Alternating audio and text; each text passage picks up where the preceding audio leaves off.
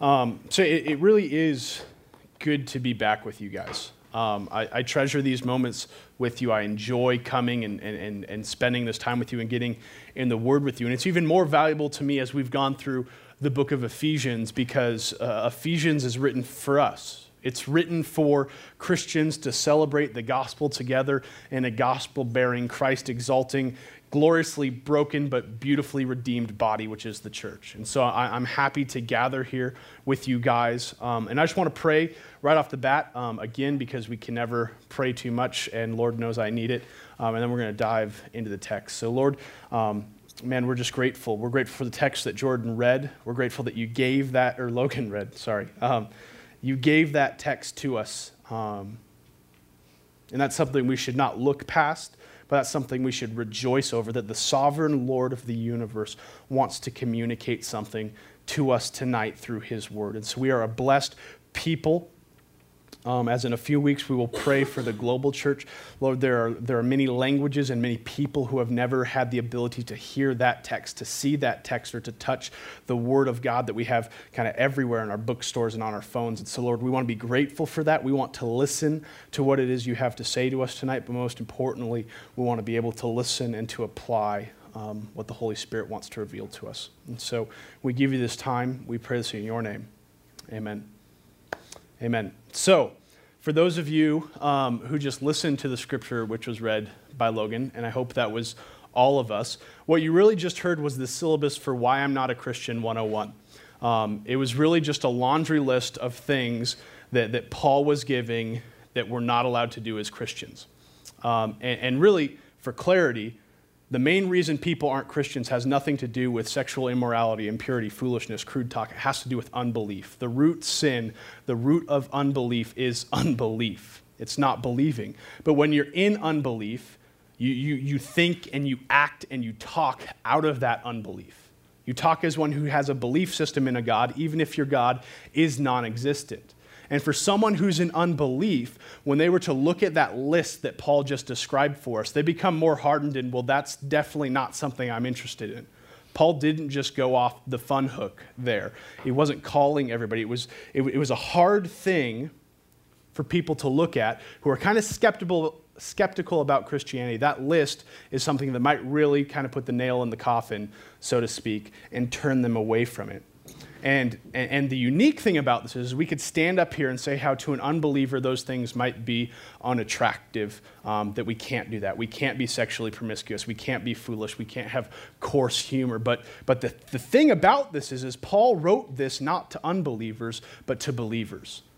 And as much as and as easy as it would be to look at that and point it to unbelievers, to people who aren't Christians, Paul's writing this because these things have a tendency to creep up in the church and in Christian circles as well. And that's why it's in here. And so I want us to look back at what Paul was telling us in verses 3 through 4 and just pay attention to what Paul is condemning in Ephesians 5, 3 through 4. But sexual immorality and all impurity or covetousness must not even be named among you, as is proper among the saints. Let there be no filthiness, nor foolish talk, nor crude joking, which are out of place, but instead let there be thanksgiving. So to be a college pastor, I have to put on the garments of being socially relevant to all people everywhere. And so my cheat code to that is urbandictionary.com. I go there all the time to find out what you youths are talking about. So I love it because it's when you get the words and you get the definitions and you get the idea of culture. And somebody submits a definition and you vote on it, and some of them are extremely vulgar and some of them are really funny. And some, like I had to look up what hashtag FB meant on Twitter. And Urban Dictionary was there for me. But keep what Paul just said, keep that in your mind as I read the top definition for college according to Urban Dictionary. Okay, this was the top definition. A magical place where it is rumored that learning takes place. Although to those who enter it is often described differently afterwards as beautiful, and beautiful was spelled wrong, as a beautiful land and in which beer flows in amber currents next to a golden pasture, where virgins lie naked with gentle smiles upon their calm, inviting faces, but more precisely, a Shangri-La rite of passage into adulthood, which involves rampant consumption of alcoholic beverages, flagrant and promiscuous sexual behavior, and a general and fundamental disregard for any form of responsibility by its habitants. So that definition single-handedly hit every mark on Paul's list. It is foolish, it is crude, it is full of filthiness and covetousness and coarse language. And I use that and I pull that out to show you that Paul's message here is completely antithetical to our culture. Where we can come into a Christian circle and a Christian meeting and we look at those words and we say, well, who really wants to be sexually immoral? And who wants to be filthy? And who wants to be coarse? And who wants to be foolish? Yet on the other hand, our culture lifts up those things, especially for people our age. They lift that up and they make that something. But the bigger question here is not what did Paul say, but why did Paul say it? Why is Paul making that point? You know, wouldn't Christianity be more appealing if we could just take all those don'ts away and it was kind of come as you are, stay as you are, we'll all get there somehow? Is Paul just the fun police going, like if Paul's Twitter bio existed, would it be the Apostle Paul taking fun out of fundamental Christianity since AD 63? Like, is that what Paul exists to do? He's out there, he's pulling fun out of certain areas because he has nothing better to do. And so we want to look at why. Why is this of importance to Paul? Why is this of importance to the church? Why is this of importance to non-believers? And so what I want to do in my remaining time here is to look at 3 reasons why Paul is warning us against these things, and then to look at one concluding countercultural hope which Paul will give us. And so the first reason why Paul is warning us against these things is because Christ. It's just straightforward because Christ. Why should we seek to avoid all the things that Paul listed? Because Christ. Now for us in here, and there's some Christians and there's some non-Christians and there's some people who aren't sure what they are, we need to back up out of this text to see this fully. We took 2 months almost away from the book of Ephesians, and so we're kind of disjointed from what's happening here. But for the people in Ephesus who are reading this letter, they're reading it like a letter. And so this aspect of become Christ may not be as familiar for us, but for the original recipients of this letter, they knew exactly what Paul was talking about. They knew full well why Paul was giving this laundry list and what it had to do with Christ. Because Paul opened this letter with the saving power of Christ. He says that before the foundations of the world, God, the saving and beautiful God, predestined us as sons and daughters to be adopted into Christ Jesus. And not only was this an afterthought, but this was God's plan all along. For Ephesians 1:11 says that this was the whole counsel of God, was to set forth this plan of redemption. And at the end of chapter 1, Paul tells us that God chose to save us through Christ. And he's writing this letter to us so that the church in Ephesus and whoever reads this letter or whoever proclaims this letter may see the immeasurable greatness and beautiful inheritance that is in Christ who fills all in all.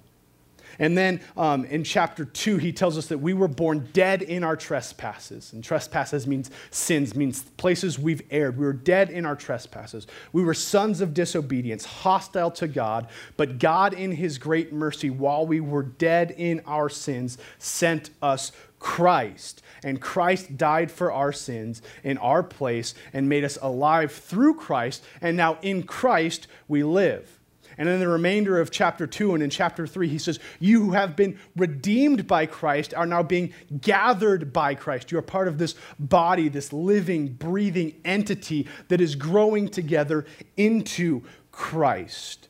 He says we are to believe and to grow and to encourage and to preach and to worship each other into Christ. And then moving into chapter 4, Paul says your life is in Christ. All that you are is in Christ. And then the passage we looked at last time we were here, which is right before what we just read, Paul says this, therefore be imitators of God as beloved children and walk in love as Christ loved us and gave himself up for us, a fragrant offering and sacrifice to God. Why should we avoid sexual immorality, impurity, filthiness, coarse jokes? Because we are Christ's, and Christ's people act differently. See, Paul didn't lead with this because it would have been unfair to lead with this. What Paul led with was what Christ has done for you. In light of all of that, have nothing to do with these things. In light of who you already are, put these things away. Have nothing to do with them. These things are out of place to the Christian. You see, to the unbeliever in Ephesus, these things are understandable. To the unbeliever at the University of Montana, these things are understandable. It's not acceptable, not right, not justified, but understandable. But for the church to be engaged in these things, it blows Paul's mind. He says, you can't do that. You can't. You are Christ's. Christ is not this. Christ is antithetical to this. And look at Ephesians 5:8. It says, for at one time you were darkness. I never noticed that until I went through it today. I always read it, you were in darkness. But look at what that language is. It's not you were momentarily in darkness. It's not that you dabbled in darkness. It's not that you accidentally fell into sin. It says you were darkness. You were dead. You were sin. It's in the dictionary, it would be sin, definition Tyler. That was it. It's like I defined sin in my natural state. But now you are light. You're not momentarily covered. You're not temporarily covered. You are light in the Lord. Walk as children of the light. And see, that's connected to Christ. It's not that God waved his pixie dust wand and now all of a sudden we're light. God made us light through Christ. And because of Christ, we should avoid these things, because for Christians, these things are completely opposite and opposed to our DNA through Christ Jesus. Christ is not those things, nor should his people be defined, marked by, or associated to those things. Because of Christ, we're different, because we are different. The second reason Paul gives us to avoid these things is because Thanksgiving. Because Thanksgiving. Look back at verses 3 through 4 again. You guys will probably have these two verses memorized by the end of this. There will be a quiz. You didn't have class today, so we got to get that in here somewhere. But sexual immorality and all impurity or covetousness must not even be named among you, as is proper among the saints. You see, it's just like, shouldn't be among you. And then he continues, he says, let there be nor filthiness, nor foolish talk, nor crude joking, which are out of place. Those things are out of place in a Christian community. They don't belong there. But instead, let there be thanksgiving. Let there be thanksgiving.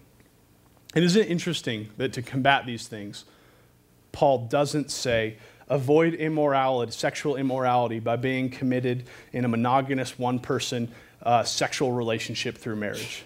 To avoid impurity, people become pure. To avoid covetousness, people become content. To avoid filthiness, people become wholesome. To avoid foolish talk, become sincere. And to avoid coarse joking, see the value of individuals who you often put down and objectify in order for crude jokes. He says, and be thankful. To avoid these things, be thankful. And we looked at a similar theme that Paul just told us in chapter 4. And Paul is committed to showing us the corporate danger of sin and the corporate benefit of Christ. Sin kills community. Christ is exalted in community. Sin kills it. Christ redeems it. And each and every one of these sins hits at least a double on the pain scale. If you look at each and every one of these sins, is first and foremost a sin against God Almighty. And like for us, like we're not God. God is this being that's not created. It's not bound by our perception. He's so much bigger than us. And so to say you sinned against God on one hand is like, well, what does that mean? But on the other hand, God is fully perfect. God is the only innocent creature to have ever lived. Like you think about wronging your old innocent grandma because she's innocent and pure, and what has she done to you? Think of how much more the holy and pure God is innocent. He did nothing to deserve being sinned against. He did nothing to deserve scorn and hate, and yet each one of us has murdered him in our unbelief and tainted him in our conscious sin. We have sinned against God Almighty. So we sin against God. The double is that each of these sins is also one against somebody else.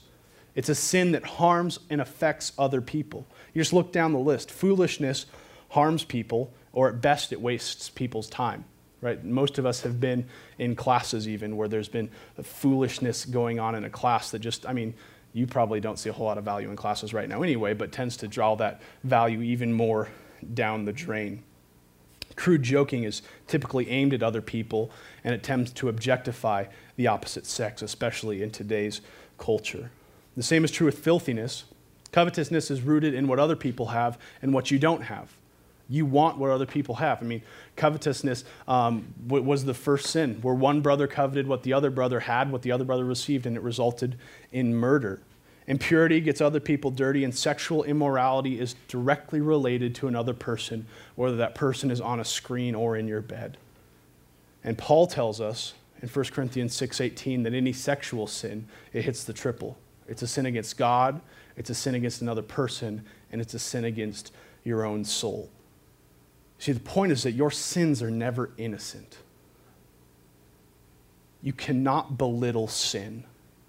Sin is toxic, sin is harmful, sin is against you, sin is against others, and sin is chiefly against God.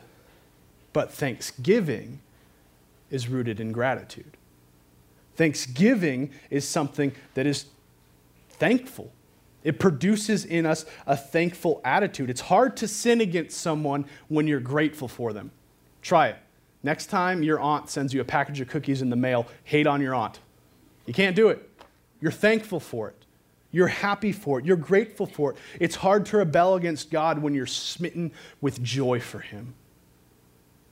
Because you can't. Because there's nothing inside of you that is dissatisfied. There's nothing inside of you that wants something you don't have, because you are content and you are thankful in that. You see, thankful people are never accused of not enjoying life.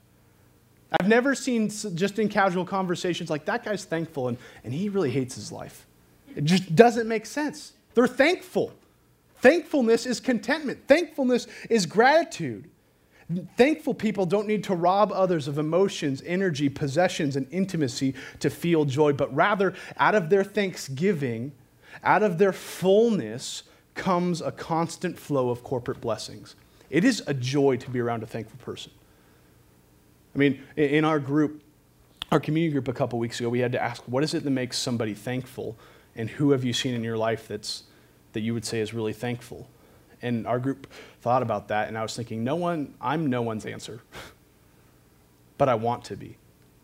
Because the people I think of who are thankful are people I could sit in an 8-hour car ride for and enjoy every minute of it. Because their thankfulness is contagious. And I want to come back to this because this, in a sense, is incomplete right now. But I want to briefly touch on the final reason. And it's probably the least popular reason, but definitely the most important, is because wrath. Why should we avoid these things? Because of God's wrath. Look at Ephesians 5:5-7. For you may be sure that because of this, that everyone who is sexually immoral or is impure or is covetousness, that is an idolater, has no inheritance in the kingdom of Christ and God. So not only do you have no inheritance, but let no one deceive you with empty words. For because of these things, the wrath of God comes upon the sons of disobedience. Therefore, do not become partners with them. So why is Paul so against these things? Is it because he hates you? Is it because he's anti-fun? Is it because he's a stickler? Is it because he's older and is tired of younger kids kind of making a ruckus? No, Paul is against these things because he wants you to avoid wrath. Because he wants you to avoid eternal punishment. Sinners stand under God's wrath. Why? Because all sin is against God. And it's just for a murderer to be tried like a murderer. It's just for a robber to be judged as a robber. And it's just for a sinner to be judged as a sinner. Now, the beautiful thing about this is, and Paul is writing this to the church in Ephesus, the beautiful thing about this is that for Christians, Romans 8:1 tells us that there's now therefore no condemnation for those who are in Christ Jesus. Those who are Christians do not fear God's wrath in the same way a non-believer does, because Christ took our wrath. God doesn't double wrath people. If we are a Christian, we can have confidence, 1 John says, confidence before the Lord because of what Christ has done. But for the Christian who easily falls into these sins, we stand in danger of submitting to a former yoke of slavery. We stand in danger of submitting to a life which hinders our joy and our worship. But I will offer one warning, or John will actually offer one warning to those who consider themselves Christian. In 1 John 3:6. Says this, no one who abides in him, that is Jesus, keeps on sinning. No one who keeps on sinning has either seen him or known him. Now, what that's not saying is that if you sin, you are under God's wrath, even if you're a Christian. If you sin, you're not in Christ, right? None of us are going to be sinless, unfortunately, here on the earth. And when we see Jesus face to face, by the grace of God, we will be sinless. But what this is saying is oftentimes we who may claim to be Christians yet have a constant, continual, prevailing, intoxicating, habitual, cannot shake it, cannot stop it, sin in our life, we should probably push on the gospel a little harder. We should probably apply the gospel to our life and let it look down deep inside of us and make sure that we have that beautiful gospel with that sin-killing power inside of us, because Christ does give us a power to defeat sin. He does give us the Holy Spirit that pushes sin out by the power of the gospel. And so for the Christian, we should always be examining ourselves, and we should always be mindful of our hope. But for those of us in here who are not Christians, you are under the wrath of God because of your sin. And growing up, I always hated that terminology, because it's like, are you just downers? Like, just come in and you're under wrath, deal with it. But there's no statement more loving than you are under the wrath of God, because we don't say that to condemn you, but we say that to point you to the cross, who saves us and redeems us through the person and work of Jesus Christ. But because of sin, the wrath of God comes on the sons of disobedience. Let no one deceive you with empty words, Paul says. It's not every man for himself. Do whatever you want as long as it doesn't harm anyone else. It's not boys being boys. It's not young people being dumb. It's not the age of experimentation. It is sin. And sin and all that it clings to will one day be destroyed by a holy and pure God. That's the wrath of God. That's the justice of God. A holy God and a loving parent will destroy the thing that is most toxic to his children. God will destroy sin. But the beautiful thing is that there's a flip side of wrath. Wrath is one side of the coin. On one side is wrath, but on the other side is God's inheritance. On the other side is God's acceptance. On the other side is God's love. You see, on the other side of wrath is complete acceptance through Christ, the Christ that Paul has so vigorously proclaimed to us. On the other side is Christ's atoning sacrifice. On the other side is what Paul calls the immeasurable riches of grace stored up for you in Christ. Storehouses and fountainheads flowing with mercy stemming from the cross of Christ. On the other side is joy forevermore. On the other side is the inheritance of the saints joined in light. What was wrath on one side, on the other side for those who are covered by the blood of Christ is the greatest inheritance and the greatest joy we could ever know. And Paul writes this not to trap you in wrath, but to point you to inheritance. And so why is Paul making these warnings? It's not because Paul is against fun and because Paul is against youth and against experience. Paul is writing these things and warning us Christians of falling prey to sin because Paul is for joy. Because Paul is for thanksgiving, because Paul is for community, and Paul is for life, and Paul is for glory, and glory is for those who were once darkness, but have been made light in the Lord, for those who walk as children of light. That's who Paul is writing this for. This is an affirmation for us to live in accordance to what Christ has done for us. This is a warning to us to put off the things that kill our joy and kill Christ's glory and cling to the one who gives us power and victory over sin. And this is what we as the church hold each other to. We hold each other to this. Why? Because we like pointing out people's sin? No, because unfortunately sometimes pointing out people's sin is the best way to restore them to worship. It's the best way to bring them back into the love of God. And this is what Paul says in verses 7 through 10. Therefore, do not become partners with them, for at one time you were darkness, But now you are light in the Lord. Walk as children of the light. For the fruit of the light is found in all that is good and right and true. And try to discern what is pleasing to the Lord. That stuff sounds really good, but this is really where things get hard for us. Because it's easy to say, walk as children of the light, discern what is good and holy and pure, but it's a lot harder to actually walk as children of the light. It's actually a lot harder to have a right view of discernment. And that's because so many times we are harbors of darkness and harbors of sin. We hold sin in our hearts, hatred in our hands, and shame in our minds.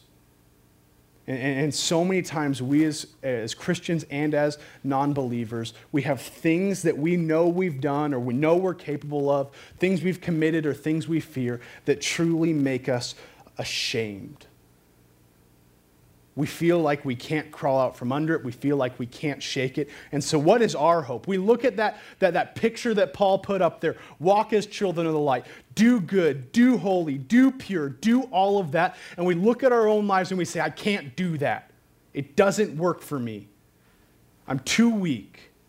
I'm too feeble. I've sinned too many times. How can we who wrestle with darkness be brought into that light? Because light means things get exposed, and no one likes to be exposed. No one wants their dirty laundry to be seen, right? No one likes that. No one likes having a conversation come up that catches them off guard, let alone having your deepest, darkest secrets come up in a public discourse. No one signs up for that class. In your Speech 101 class, mine was right over here in is it Stone Building now? Was the old journalism building. No one on their speech got up there and confessed sin. No one. Doesn't come natural to us. And Jesus knew that. And he said this in John 3:20.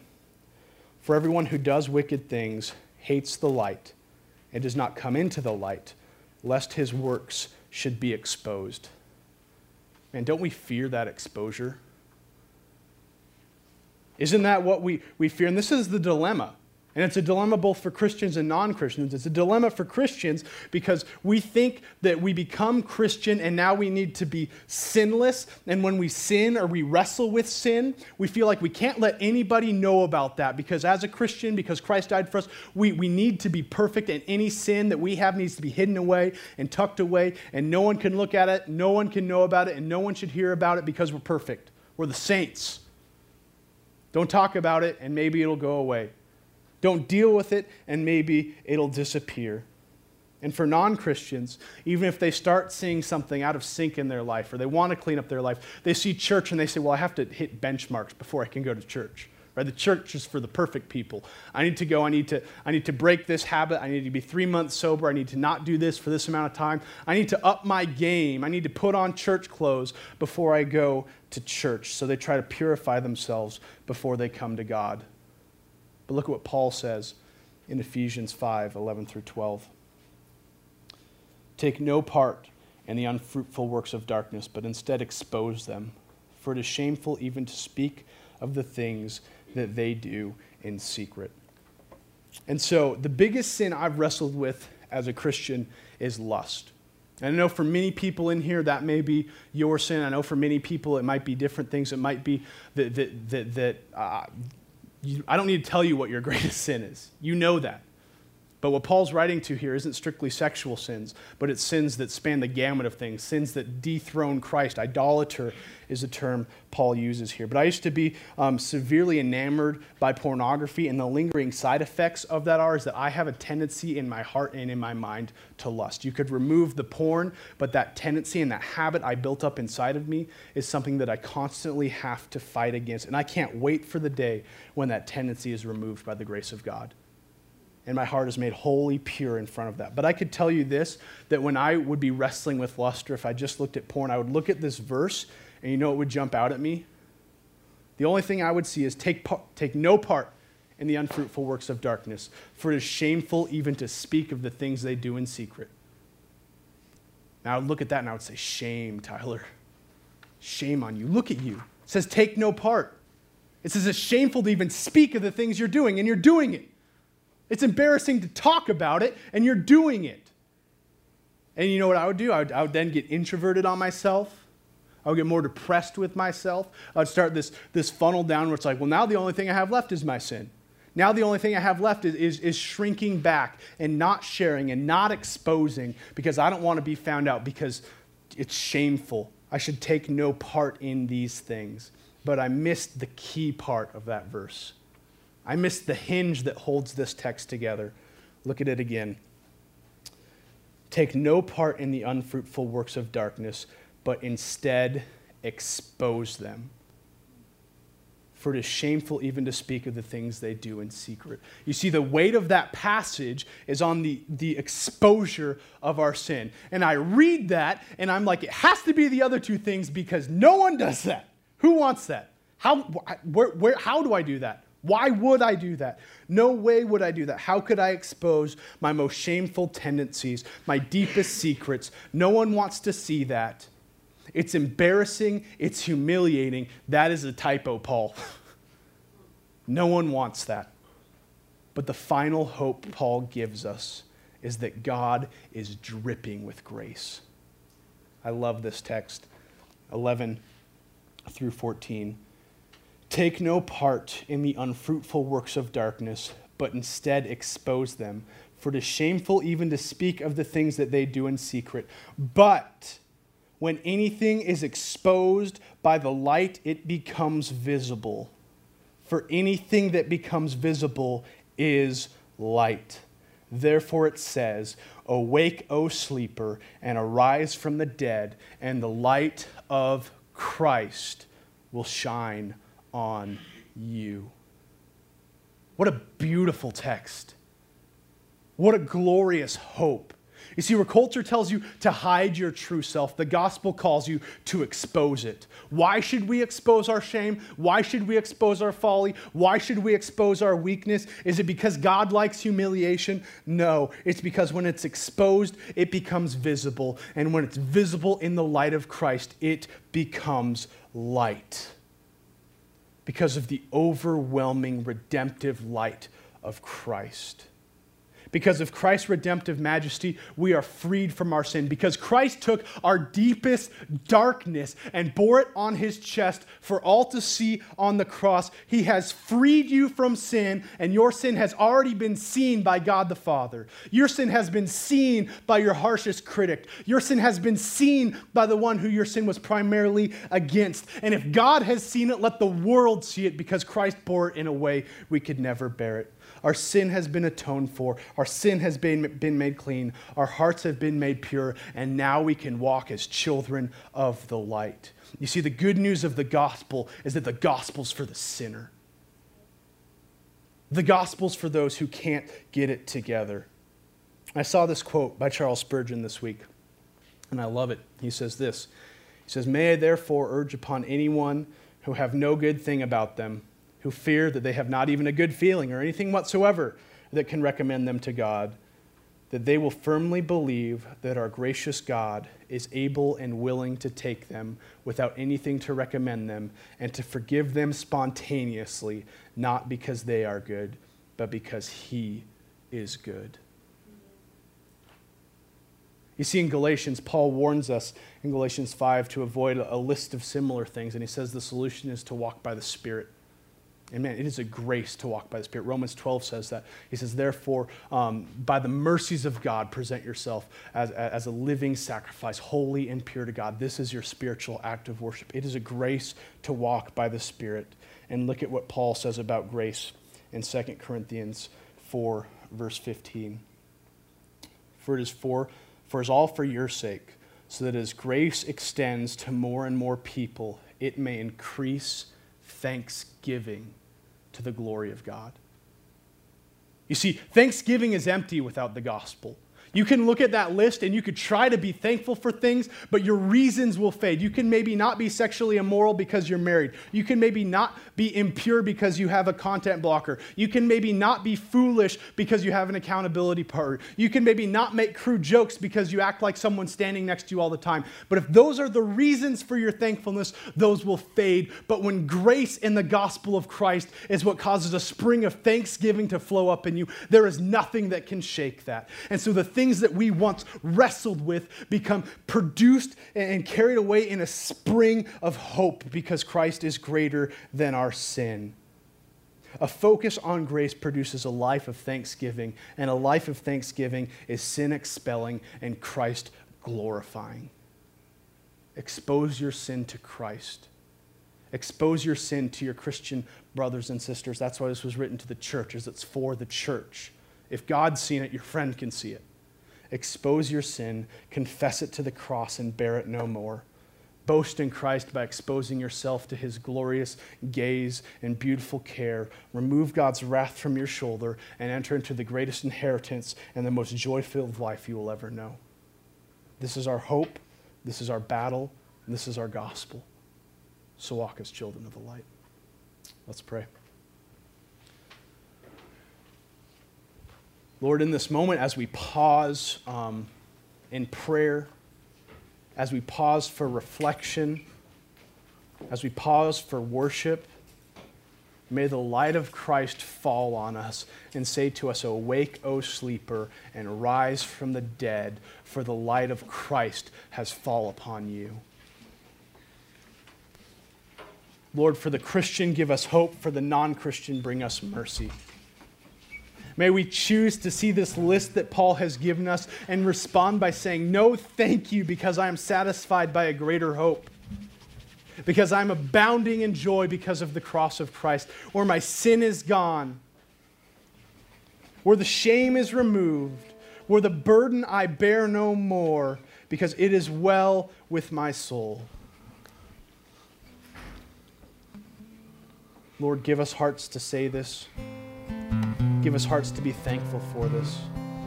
Lord, we thank you that not in our deepest, most shameful state did you ever leave us, but through the cross you are drawing those who would be yours to you. Make your glory known in this place tonight. Make it known in our hearts, and may it resound throughout the campus of the University of Montana. Praise in your name.